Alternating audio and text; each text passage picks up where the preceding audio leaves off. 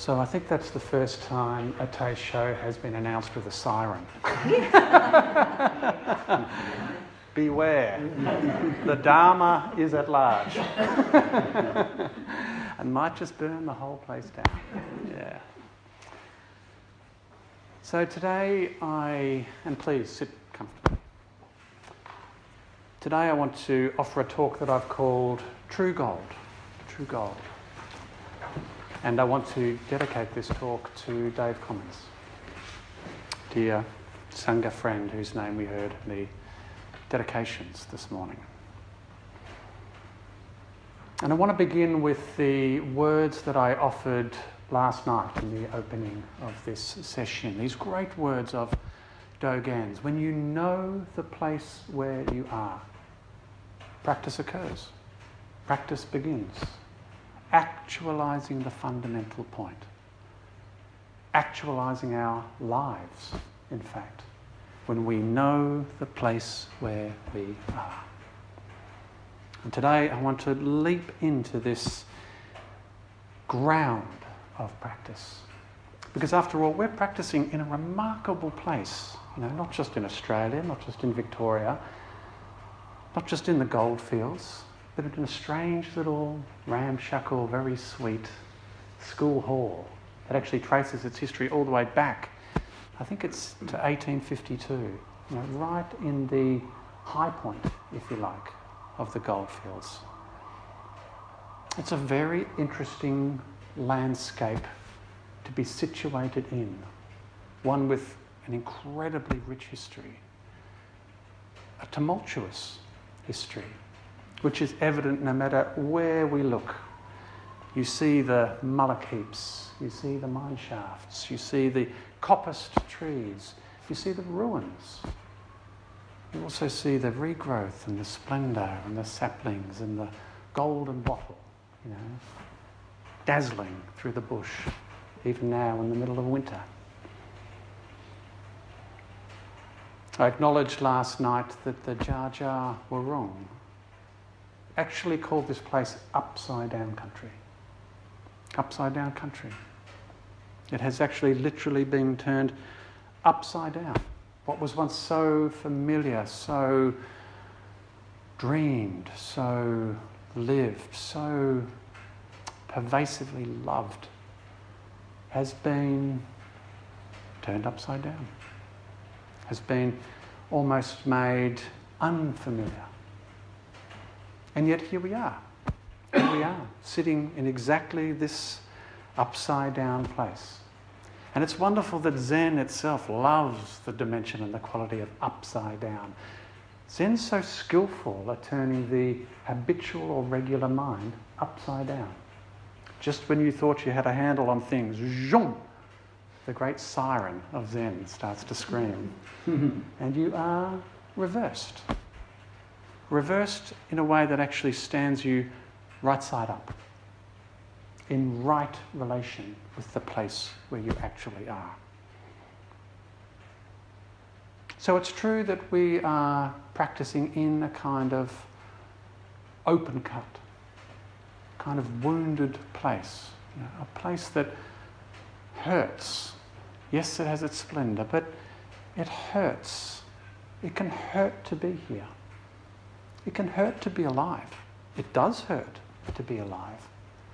And the great invitation of practice is to not push this very instructive fact away, but inhabit it entirely and discover the freedom within it. So I'm going to investigate a little bit more tomorrow some of the implications and some of the healing that's offered by living in upside down country. But today I actually want to zoom in on the fact that we are living in the goldfields. We are practicing here in the goldfields, in this field of gold, golden field of relations. I want to ask in that context, what is it that we truly long for? What is it that we are seeking here? What is the true gold that we are seeking here? And how might we realise it right where we are? So in some ways, it feels, in the way that we gather here, we're a little bit like those original gold miners, coming in from all corners of the globe, it was back then. But, here we are, coming from all the different corners of our lives to gather in this place, seeking true gold. What an interesting thing to do, to come here looking for something, searching, for something. And I've always loved the fact that the goldfields themselves, this sort of very place, was the area, or that was the context within which the Australian expression fair dinkum was born. It actually comes from the Chinese miners. Fair dinkum. They would describe true gold as dinkum. Dinkum. Fair dinkum. What a beautiful gift this is, because after all, what is Zen practice but becoming fair dinkum? Actually becoming our genuine, true, honest, open, real selves. Fair dinkum. We're here to be fair dinkum. It's also not lost to me that the Chinese gold miners were also the first to actually introduce Buddhism to this ground. They brought with them all sorts of strands of Confucianism, Taoism, but certainly Buddhism. It would have been a great sort of cocktail of traditions, beliefs. But there's still evidence of that around this country in the joss houses and places like that. Very interesting. This is a rich place indeed within to practice. So this true gold that we seek, that we are, let's look into this a little bit more. And I want to do this with a capping phrase, it's called, that comes from a book of capping phrases, from a book called Zen Sand. It was very traditional, actually, when somebody would work with a koan and present their understanding of the koan, to look through this huge book of capping phrases and choose one that was sort of true gold in relation to that particular koan case. So here's just one line from that vast, sprawling book. It simply says that the blue mountains radiate forth a golden house. The blue mountains radiate forth a golden house. And we're in the lap of some pretty extraordinary mountains around here. We've got Lianganuk, Mount Alexander that way. We've got Mount Tarrangower that way. And we've got Mount Franklin behind us there, or in front of us there, or upside down over there. Mount Franklin, Lalgambuk. We're in the lap of these great mountains. And they do radiate forth a house of gold in which we live, in which we walk and work and move together as a great radiant golden array. No one's left out of this house of gold. Everybody fits. Everybody belongs. The old teacher Dja Dja once said, I can make one blade of grass be a 16-foot golden Buddha. And I can make a 16-foot golden Buddha be one blade of grass. This is a man dancing in the goldfields, dancing in this great field of awareness that's playful, that's creative. After all, haven't we turned this building into a 16-foot gold Buddha? Just by arriving here and with our great openness to practice, we turn what might have been seen as perhaps prosaic or just some weatherboard building in the middle of the goldfields, we've turned it into sacred ground, into a dojo, a place of practice, a way place, a place to find our true nature. I was actually loving this when I was in the Hojo there before yesterday, just setting up, and I needed an altar, and the only thing I could find was a cardboard box just outside there, turned upside down. Cardboard box becomes altar. One blade of grass becomes 16-foot golden Buddha. 16-foot golden Buddha becomes one blade of grass. This is a thoroughgoing, perceptive, playful, creative practice of which we are all a part. So how might we go about realising this for ourselves? There's a lovely koan from the so-called miscellaneous book of koans. It is wonderful to have a book of koans called the miscellaneous book of koans. As if they don't quite belong anywhere except apparently here in this particular little place. Miscellaneous. But it's actually a beautiful collection of deep teachings. And one of these teachings involves a character called Dao Shui, who offered 3 turning words, 3 phrases for us to consider. And I'll just give the first one. He says this: you make your way through the darkness of abandoned grasses in a single-minded search for your self-nature. Now, honoured one, where is your self-nature? Where is your self-nature? Again, I'm thinking of if we're a little bit like those gold miners, coming in here from all directions wondering, I'm here to find something. Where is it? We turn the world upside down sometimes to actually just make way for events such as this. It can be difficult to open up in just a weekend, for practice. We're looking for something. Where is it? Where is it? Where is it? There are all sorts of startling ways we go looking for answers in this life, looking for the gold of this life.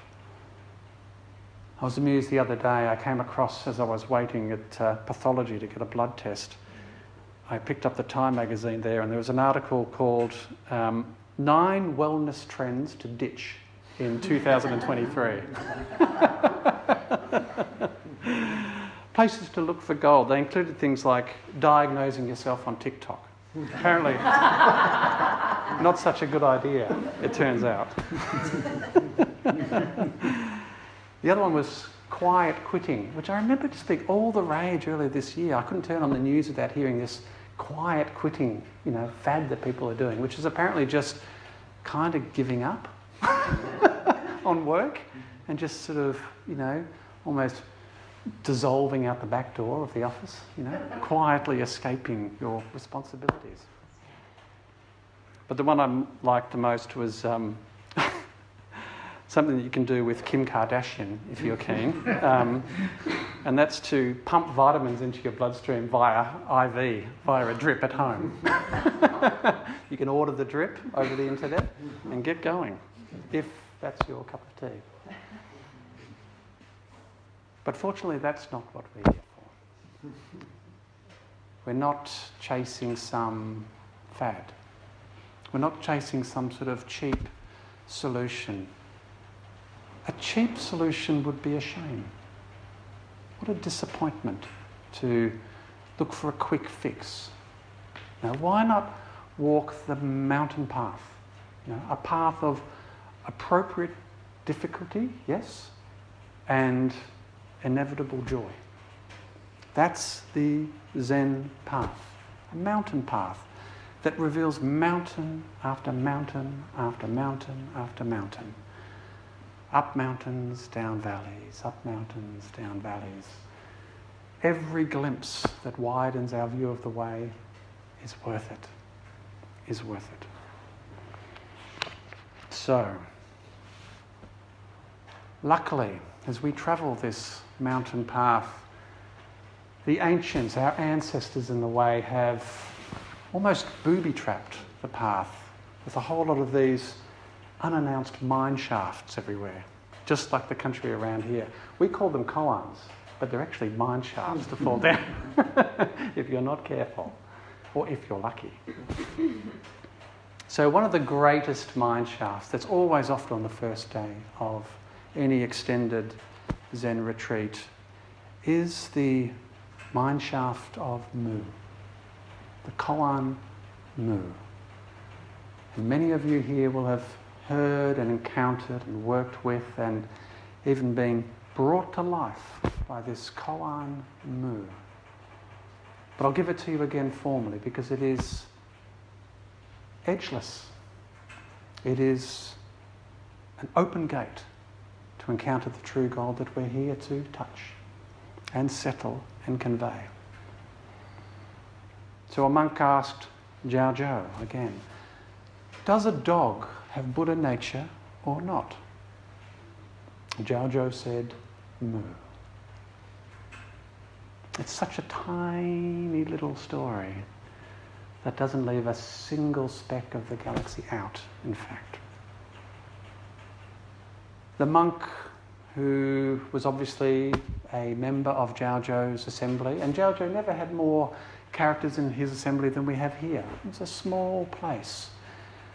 Dja Dja lived anywhere from 100 to 120 years old. He was an old, wise teacher. I won't go into his story now, but he was somebody so deeply seasoned in the way that not a single one of his words is to be overlooked or ignored. Not even this half a word or less than half a word, moo.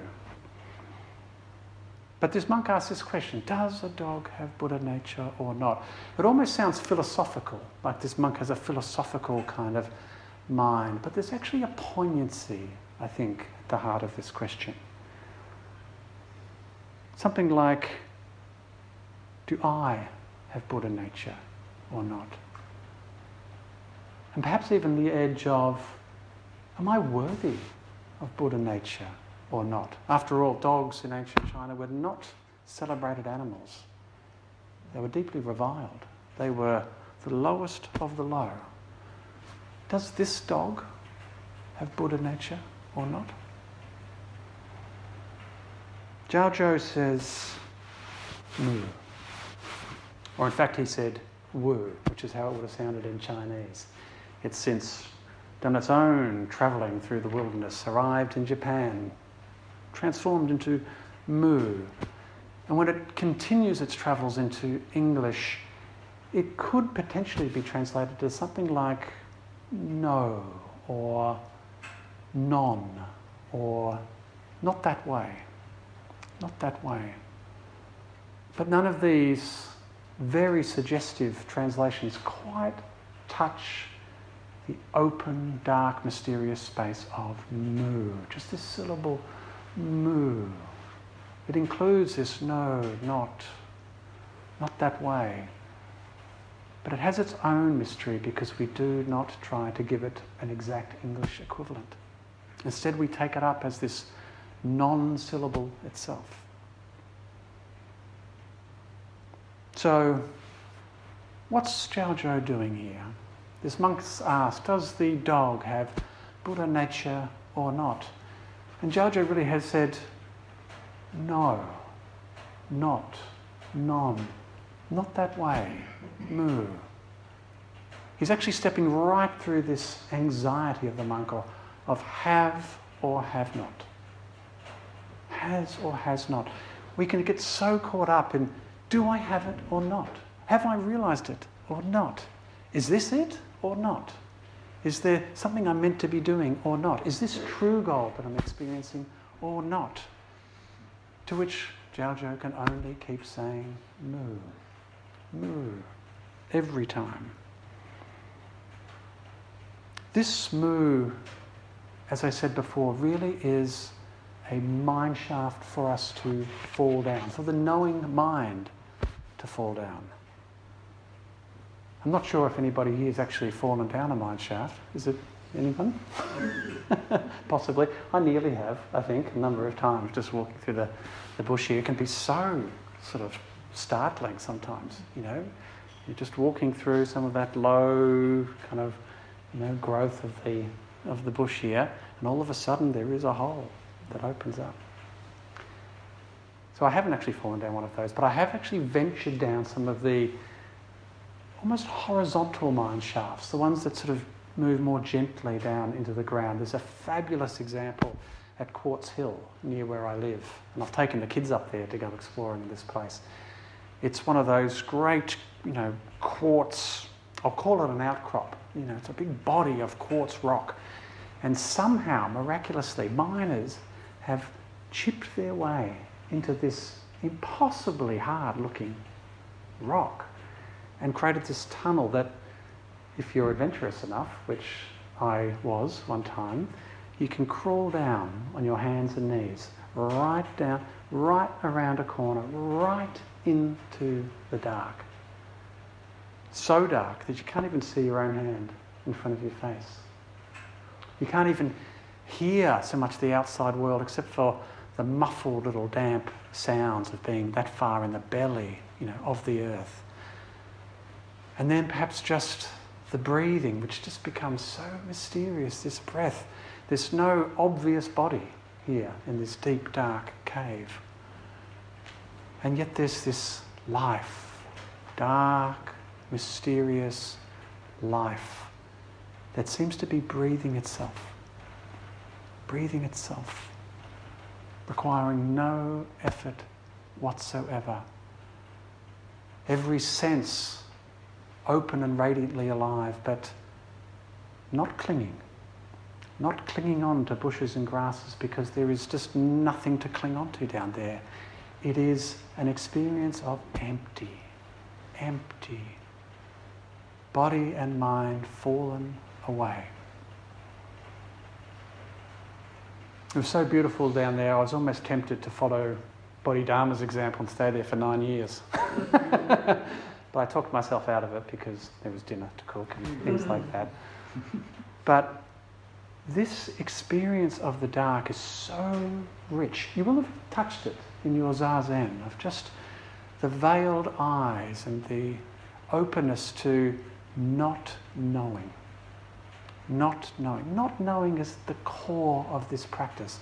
Letting go of that pedantic, grasping, needy mind. Letting that relax. Letting that go. And it's then that this dark can actually light up in a most intriguing way. And I want to give an example of this, again, from the record. Actually, not of Dja Dja, but from a collection of koans called The Gateless Barrier. Because after all, if we're honest with any barrier that we find, we'll find that it's already open. Always has been open.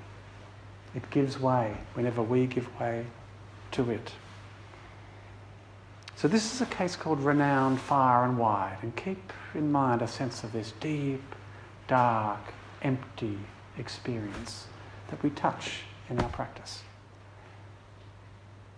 So a little back story first before I leap into the case itself.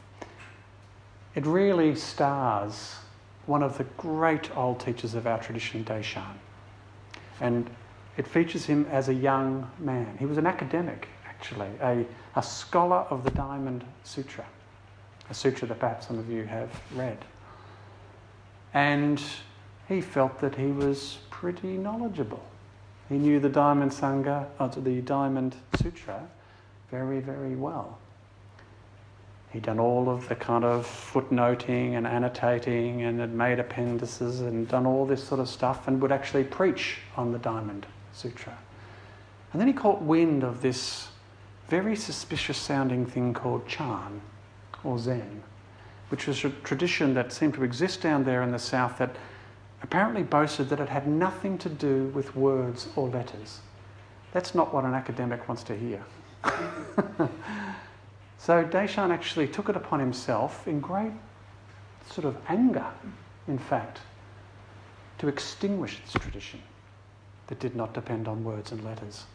And so he decided to take himself off on his own grand journey up over mountains, down into valleys, a long, long way, to find one of the leading exponents of this heretical strain of Buddhism called Zen, a man called Lung Tan.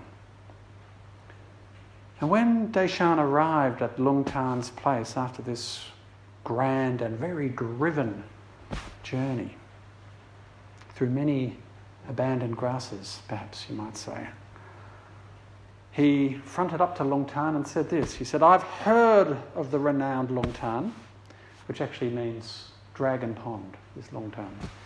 "I've heard of the renowned Lung Tan, but here I see neither dragon nor pond." Strong words. the old teacher Lungtan just simply said, you yourself have arrived at Lungtan. You yourself have arrived in this place. You're welcome. You're welcome. And it's not clear that Daishan realised at that moment how soaking wet he actually was in the pool of Lungtan at that moment. But it was enough to soften him, enough to actually intrigue Daishan to actually go to the teacher's room and have a conversation. And this is where the case actually takes up, with these two men actually encountering each other with all sincerity. This is what it says. Daishan visited Lungtan and questioned him sincerely into the night. It grew late and Lungtan said, "Why don't you retire?" Daishan made his bows and lifted the blinds to withdraw, but he was met with darkness. Turning back, he said, "It's dark outside." Lungtan, the old teacher, lit a paper candle and handed it to Daishan. Daishan was about to take it when Lungtan blew it out. At this, Daishan had sudden realisation and made bows. Lungtan said, "What truth did you discern?" And Daishan said, "From now on, I will not doubt the words of an old teacher who was renowned everywhere under the sun." This is a very moving case, a very beautiful case, a tender case. We see a man transformed from vehement denial into open, radiant wonder. I love that these two men are speaking sincerely into the night. You can see the sense of this darkening mind at play. They're moving together in company into the unknown, into the mind of not knowing. And I love that this very old teacher, he would have been very old and probably a bit sore. He's been sitting up for a long time with this upstart student who's travelled a long way. It's, "Why don't you retire?" You know? Almost like, "Why don't you give me a break?" We've done a lot of talking. But there's also a sense there of, why don't you relax? Why don't you let go? Why don't you just take a breather? You know, breathe more easily. Let go. Which Daishan happily does. And it's then that he makes his bows, opens the blinds, is met with darkness. What a beautiful way of describing our very practice in Zazen. We meet darkness. What a beautiful thing to do, to actually acquaint ourselves with darkness, to meet, you know, to actually embrace the dark. To which you can hear Daishan can only marvel. He's almost in this very fruitful, delicate state, can only say, "It's dark outside. It's dark outside. Dark outside, dark inside. Dark, dark, dark, all the way through." And it's then that the old rogue Lungtan manages to hand this candle, and just as Daishan was about to take it, as if it wasn't dark enough, the candle is blown out. And Daishan has realisation. So the question is, what did he realise? What did Daishan realise in that moment?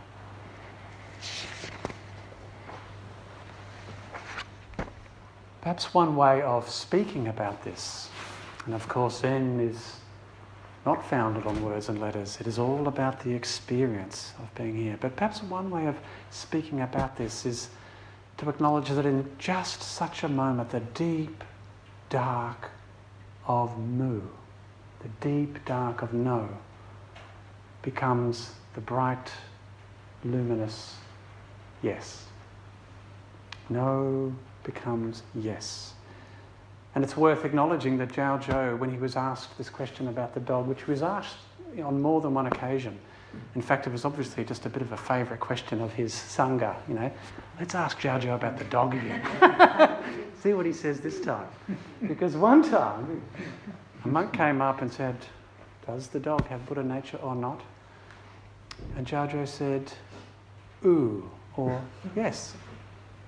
Yes. Yes. And perhaps by now you're beginning to see that this life of yes and no, being caught in this sort of teeth or in the jaws of yes and no, they are wonderful gates of practice, but they are open gates to fall through, not to remain idle at. We don't go standing idle at the gate, we walk right through.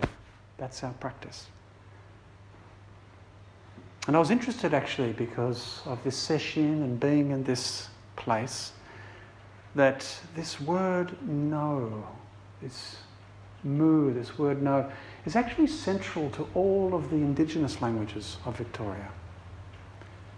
For instance, Dja Dja Wurrung, the language of Melbourne, actually is translated as no language, no tongue. There's almost a beat of the Heart Sutra there. No eye, ear, nose, tongue, body, mind. It's no language that they speak. And apparently this is true for all of the languages and groups that radiate out. I'm calling it radiating out from Melbourne, but of course it is that field of connections, in the Indigenous world. And all of that is true. All of these no languages are interacting with each other, except for one. There is one place, and that is the Dja Dja Wurrung language, which actually translates as yes, yes language. So we are actually sitting here on yes, yes country. This is a place to which to say yes, yes, to accept, to embrace, to be embraced by this great yes, which is access to the great no. So we can actually start to walk through every gate of yes and no that may appear. And there's a beautiful poem actually by Mary Oliver that's actually called Yes, No. And it goes like this. She just says, yes, no. Oh, actually, I've started a little bit. No, she actually starts somewhere else. She says, how important it is to walk along, not in haste, but slowly, looking at everything and calling out, yes, no. The swan, she says, for all his pomp, his robes of grass and petals, wants only to be allowed to live on the nameless pond. The catbrier is without fault. The water thrushes down among the sloppy rocks are going crazy with happiness. Imagination is better than a sharp instrument. To pay attention. This is our endless and proper work. A retreat like this is a ritual of attention. We give ourselves over to this lovely act of paying attention, to saying yes, no, and walking right through those barriers into our real life, into the goldfields that I touched on before. And I want to offer actually a kind of homegrown koan, if you like, from this place. Some of you will know that it was in Dja Dja Wurrung country, in this yes, yes country, that the largest ever gold nugget was found. I think it was weighed something like 97 or so kilograms, which is more than me. Perhaps it's actually the weight of a 16-foot golden Buddha. The exact weight is 97.14 kilograms, if you needed to know. But this nugget, this great discovery, this great encounter, was actually called the Welcome Stranger. What a beautiful koan, actually, to take to heart. Welcome Stranger. These words can actually find their sort of resonance with the yes and the no. The yes of welcome and the no of stranger. It's an invitation to welcome everything that appears, just as it is, without trying to name it, without trying to know it, almost honouring it more completely by seeing it as stranger, as unknowable, finally. I look at the trees out there and think, welcome stranger, welcome to my life, welcome stranger. I don't know what you are. I can't say what you are. To describe you would be to diminish you. And to that I say no, none, not that way. To this welcome stranger, this has a strong resonance with you are welcome here. Whatever appears is welcome here, in this very place. And that includes all of the difficulties that we might find, all of the joys, of course. We had breakfast this morning with these magpies just chortling that brilliant song that they do. Nobody can not be thrilled, by the magpie song. But there's everything else that can be found here. This is a tender time in this particular session. And that tenderness is welcome. The strangeness, the unfamiliarity of that can be welcomed and recognised as deeply familiar. There is something so deeply familiar about this practice and this path. Rumi describes this practice of welcome stranger in a beautiful way, in a poem that he just calls The Guest House. And he says this being human is a guest house. Every morning a new arrival. A joy, a depression, a meanness. Some momentary awareness comes as an unexpected visitor. Welcome and entertain them all, even if they're a crowd of sorrows who violently sweep your house and sweep it empty of furniture. Still treat every guest honourably.